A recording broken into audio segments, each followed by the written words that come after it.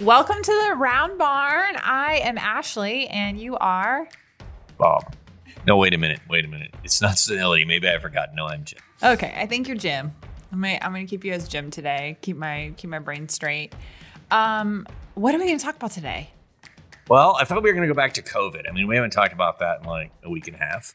Okay. So it is March right now, so we haven't had the COVID officially for now, like 2 weeks, 10 days. But I think we've got an interesting story to talk about. So we have a guest today with us. Ooh, who's our guest? Dr. Storms is our guest today. Hi, Dr. Storms. Hi, how are you? Good. Well, you know you're famous now. This is the first guest on the Round Barn. Oh, well, I'm I'm honored. We're making Big time. We're making history today. Yeah, next thing you know, we'll have a sponsor. I like it. Okay. We have a coffee sponsor? No, we're not talking about nut juice and coffee anymore. So I can have my latte every time we do this? My God. Hi, I'm Dr. Jim Lowe, And I'm Dr. Ashley Mytek. and welcome to the Round Barn.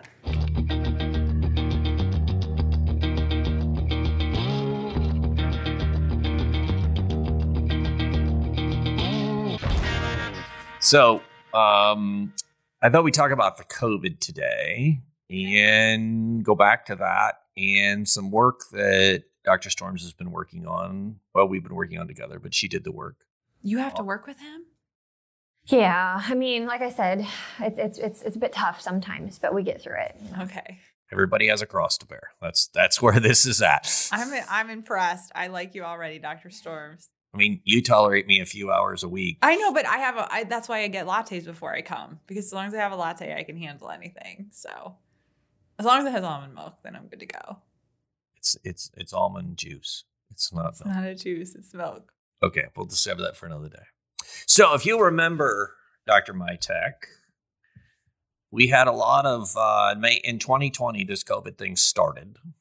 And it was about this time in 2020, right? So we kind of shut the university down in March of 2020. I remember that because you and I were drinking coffee like right in March. And I remember not believing in COVID. And I said, hey, Jim, what do you think about this COVID thing that's going on in China? And you're like, ooh, we're going to have to watch that one. And I was like, what?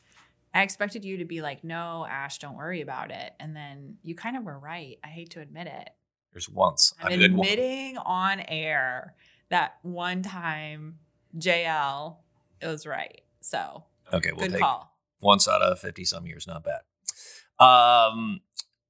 So right, and after that, kind of remember the story, right? We had all these crises with supply chains, and there was a big meat supply chain crisis. So right, didn't have meats in the grocery store, etc.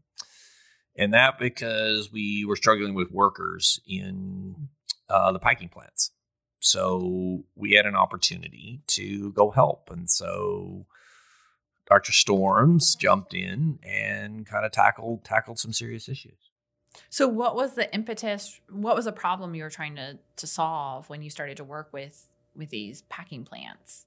All right, so like Jim was saying, we you went to the grocery store and everything was gone.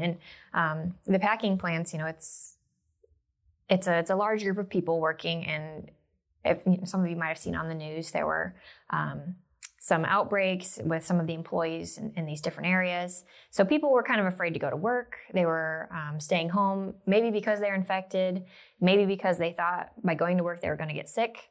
So there was a lot of absenteeism in the plants, and that's a people problem.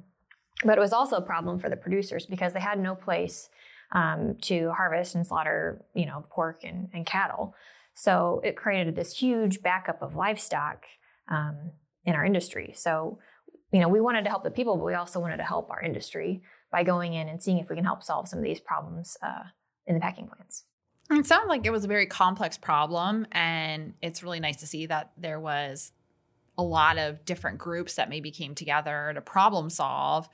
Can you talk a little bit more about, I'm just imagining if I was working in a packing plant, COVID just hits, and the person next to me is out sick with COVID, and I am watching the news and things like that. I can totally put myself in their shoes and think, oh my gosh, if I go to work or I don't want to go to work because I'm going to get COVID. And so I'm sure you saw that. And then you also saw the other side of it, which was, oh my gosh, we have got to get food in the grocery stores. We've got to help support the producers. And there's probably all these different loud voices. So where do you even start when you come into a situation like that? Yeah, I think we started off by going to we had a couple partner plants that we went and talked to their HR people. We said, what are the issues here? How are you trying to work with your employees to help them understand the situation and communicate both what you're trying to do, what the state's trying to do to help, what the CDC guidelines are. Because a lot of the people and employees working in these plants, English is not their first language. So it was really interesting to see how they reached out to their employees and worked in their communities to help ensure them that they were doing the best they could to keep them safe and encourage them to continue to come to work. And having us and inviting us in to help do some disease surveillance in the plant was great. And I think it was instrumental to help them, communicate to their employees that we're doing our best we can to keep this a really safe environment for you. What were the biggest problems when you talked to the HR folks that they were noticing at that time? So they had some areas of concern, that they wanted to make sure we're safe in the plants, some shared airspaces and certain times of day when all the employees were going to be coming together. But they also were very concerned about, what they can, do to support their employees. So we're more infectious disease experts. So I can talk more about, what they were doing or what we were doing, to monitor surveillance. But there was a whole different side of, other collaborators that are working with the people. Let's talk about the infectious disease part and what your research was and what you guys did. Sure. So our lab, we do a lot with viral respiratory diseases. So like I said, like Jim said, COVID, nobody has expertise on that, but we do other things, influenza and other, infectious diseases for swine and beef. So kind of places we went in and we looked and we tried to figure out where would be an area that would be, quote unquote, at risk. So it'd probably be places where the employees are coming together. So lunchrooms, restrooms, locker rooms, places where, high concentration, because out on the packing floor, they're a little bit more spread out. And at this time, the plants were already starting to think of ways to like put up dividers and things like that between stations so that there was a lower risk for them to be spreading anything.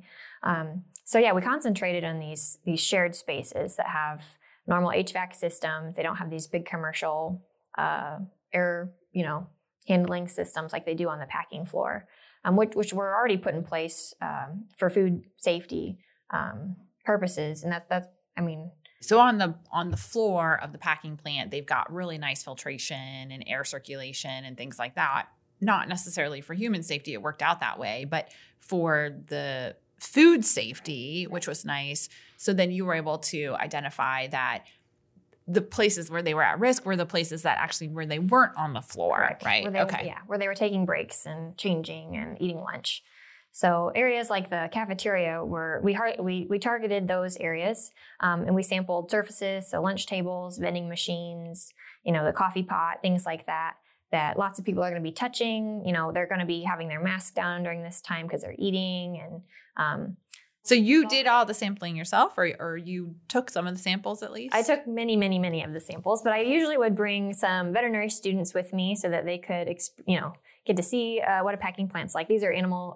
These are students interested in food animal. So, what type of fashion do you wear when you go to a packing plant is really good. You wear a white smock, a hairnet, a hard hat, close to hard hat. Yeah, this is for safety. So things don't fall on your head. Earplugs, and we have boots, rubber boots, because they do a lot of washing and rinsing, so it's wet in there. So yeah, you look really, really stylish. So you're taking these samples and then keep telling me your story of how your research went. Sure. So we started doing this surveillance at the end of May 2020. So we got into 2 plants, and we'd go weekly, and we'd sample these high-touch areas, is what I called them. We'd also take a couple of air samples. So we'd spread our air samplers around. How do you take an air sample? Did you just take like a mason jar and you're like, whoosh, put the lid on it really fast? Well, actually, we got a little bit creative. So there are some. Do you want to explain You worked a lot on these air samplers. It's a wood box with a computer fan in it. Okay, I was going to say, is it a leaf blower? No, we tried that. Okay. And they're too expensive. It works, but the leaf blowers are too expensive. So we literally took electric drill battery, like a rechargeable lithium-ion battery, and plugged it into a little computer fan. Like literally bought fans that would go in computers and put it inside a wood box with a hole. A hole out and a hole in, and that worked amazingly well. We could control the airflow at the required speed. And we can take samples for 24 hours with that. So we get a full day's. It's pretty cool. I mean, we started off trying to, we were trying our best to get a good sample. So. And then you go around after the 24 hours and you just pick up these discs and bring them back. Yeah, we do a little bit. For safety reasons, we put it in some special media so that it would inactivate any virus. And then, yes, we would PCR the VDL, the diagnostic lab here, ran all of our PCR. So I want to go back to these puck things because they're kind of cute. So they have all this whatever stuff in them, viruses, bacteria, fungi from the air. And then you take those to the veterinary diagnostic lab here. And then what do? They like smash them up and put them like in 1,000 different Petri dishes, or how do they do the testing to figure out what's in them? So the testing, we would bring them back to our lab, and I would usually use about 2 mils of fluid, and I would rinse the pucks out. So kind of wash them, and then I would submit that fluid to the diagnostic lab. Yeah. Oh, cool. And then they would do the PCR testing. And tell me again. Just so this is a real science spot, we elute it. We elute the filter. Virus off How the filter. How do you spell that? ELUTE. Elute? Like playing the flute.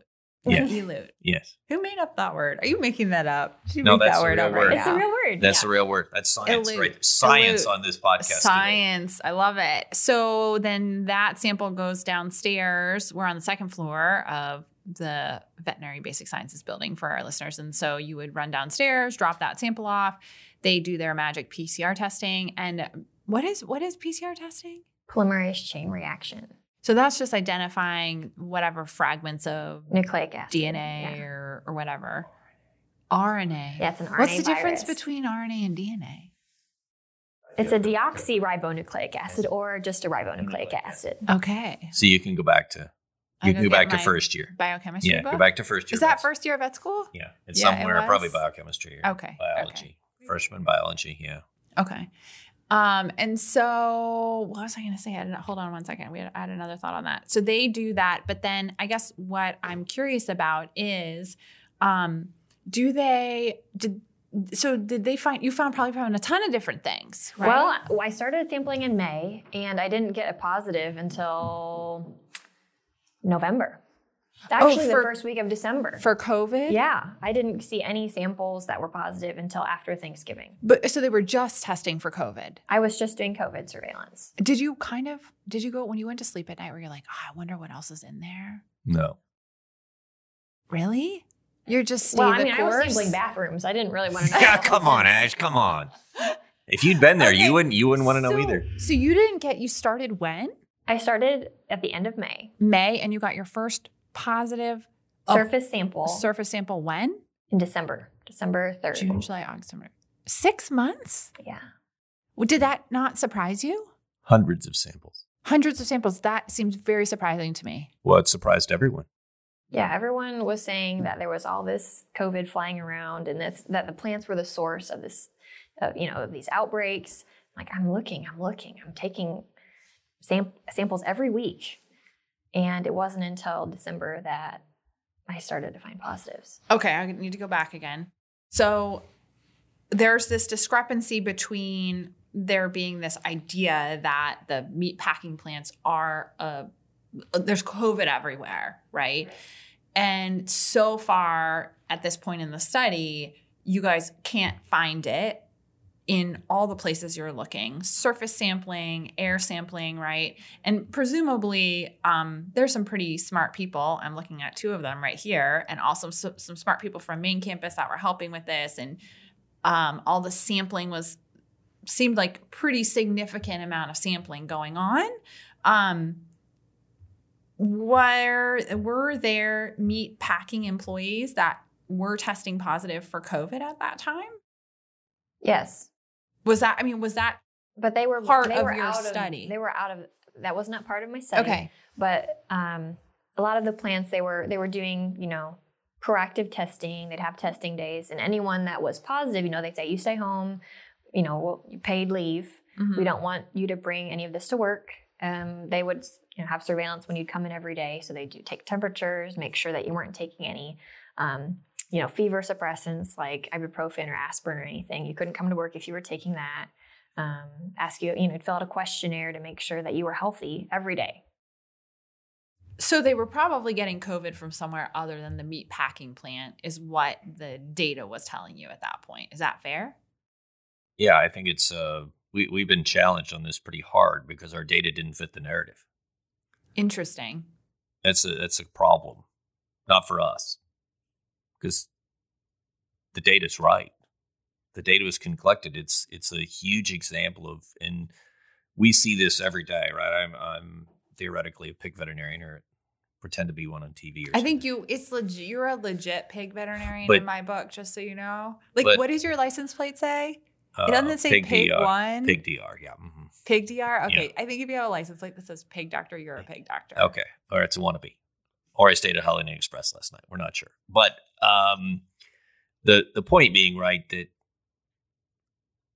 we see this every day in, I do infectious disease. That's what we do as a pig veterinarian. But most of what I do is ID and epidemic ID. And we see this all the time. Well, this is what it's got to be. But when you go collect the information, the facts don't back up the theory. And that's the part of science, right? I mean, okay, it's fine. It's messy. That's what you do. There is no question that there were a lot of sick employees at those facilities. The evidence suggests that it wasn't, the primary transmission was not in plant. When you got the positives, what was the other key bit of the positive data, timing-wise? It was right after Thanksgiving. It was the week after. Oh, wow. Okay. And you went back and looked at the community data then? Yeah. So so throughout December and January, all of the plants, we ended up testing 7 plants in several different states. In December, and by January, first week of January, all of the plants had tested positive on surface samples.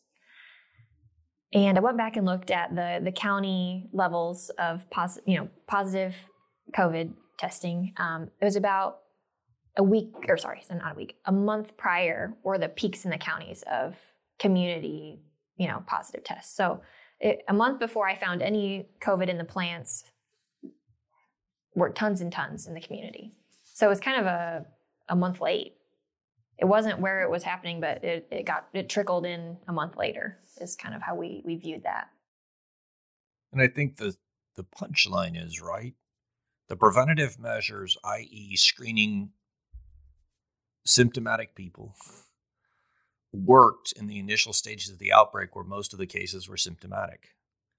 In the whatever was going on in the fall of 2020, spring of 2021, I can't remember which variant we were at that point, right? But we started to see more asymptomatic cases because this screening, Suzanna talked about, the screening occurred every day. It was like you had to give away your firstborn to walk in the plant on a daily basis. Every employee, it wasn't just visitors, it was every employee did that every day.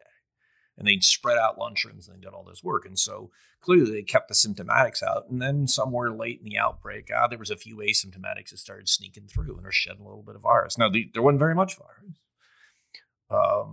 But I think it's a good bit of where understanding what's happening and the community spread was real. Let's not deny that. There were a lot of sick people, but that the workplace does not appear to be the primary source of transmission.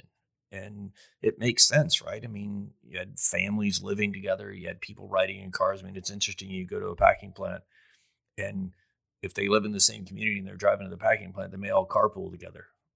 I mean, we'd all do it. Save gas. $5 gas, we're all going to carpool a lot more. But, or start walking, one of the two. But get your horse. Get your horse. No, it's still a waste of grass.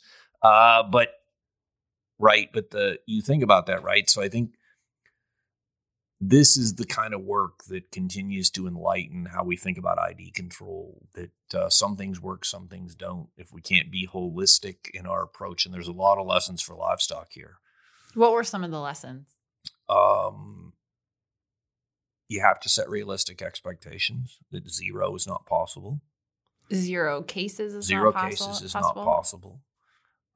You better focus on where the primary contact is, and that turned out not to be at work. If you can't control everything, your expectations better go down. And I think the interesting work, Suzanna alluded to the fact we had some anthropology colleagues up on campus that worked with some of the communities. And then we observed different kind of behavior in the plants. Is that the best way to describe it? Behavior. Yeah. Behavior, particularly with management. Let's talk to me a little bit more about that. Well, there was Suzanna alluded, there was a very proactive approach in some facilities, some locations, and there was a less than proactive approach in some other locations. And I think that's how they view their employee engagement, right, all the time. So you've got some plant managers who were extremely engaged with their community and were long before COVID, and others were trying to figure out how to get engaged after COVID started. And I think as we looked at... And when he says engaged with their community, so these plants, they have many different nationalities, many, many, many different languages. 17. The average packing plant in the United States has 17 languages spoken in it. Wow. So they have many different communities that they go home to every night, spend time with, and trust. And so some of the packing plants were really proactive in finding leaders in those communities that spoke the language, that could, bring some clarity to, the uncertainty that was going on. Whereas other plants, they said, well, I think we've got three languages here. So we put up stuff in French, Spanish, and English. And, we're listening to the conversation behind us. We're like, that is not French, Spanish, or English. None of any of those three. So there's just a really different, the behavior between the plants and the management, like you were saying, was really different. And you could see in the plants where the management was really plugged in with those communities, things were going a lot better. People were showing up to work. Whereas in the other plants, there was a lot more absenteeism, and they really, the production floor was really slowed down. You would have predicted it just based upon how management interacted with those communities. And I think that, if there's one lesson out of all of this only got started because we had long-standing relationships with these packing plants. In some cases, 20 years. We've had long-standing relationships with the industry. This doesn't happen without relationship. And trust. And those relationships build trust. And if we looked at where the plants that were successful at minimizing absenteeism, whatever that's a proxy for disease, right? That's not perfect disease because people miss work for a lot of reasons. But where the plants had a lot of trust with employees because they'd spent forever building those relationships, those plants were great. The other plants, and it's not a company thing, it's an individual manager thing, where they had not built those relationships. It's really hard to build those in the middle of a firefight. Yeah, it seems like to me there's two really interesting takeaways hearing the great work that you all did. One is that sometimes the data doesn't support the story. I think that's how you phrased it, Jim. But the data doesn't lie, right? And then that I'm sure you might have faced some challenges with presenting that data to certain stakeholders, but that was the situation, and probably helped guide some practices with what was going on in those plans. But then what's really interesting to me is this whole, you can't practice medicine without understanding people and human behavior, right? It's impossible. We can take hard data that's black and white, that's numbers, but to actually make a difference in a patient or a person's life, you have to understand how they play within that ecosystem. And you noted that the managers that accepted that probably had much better turnout and people coming to work than the ones that didn't. And I think that it's a really cool story to tell of science and art and medicine, right?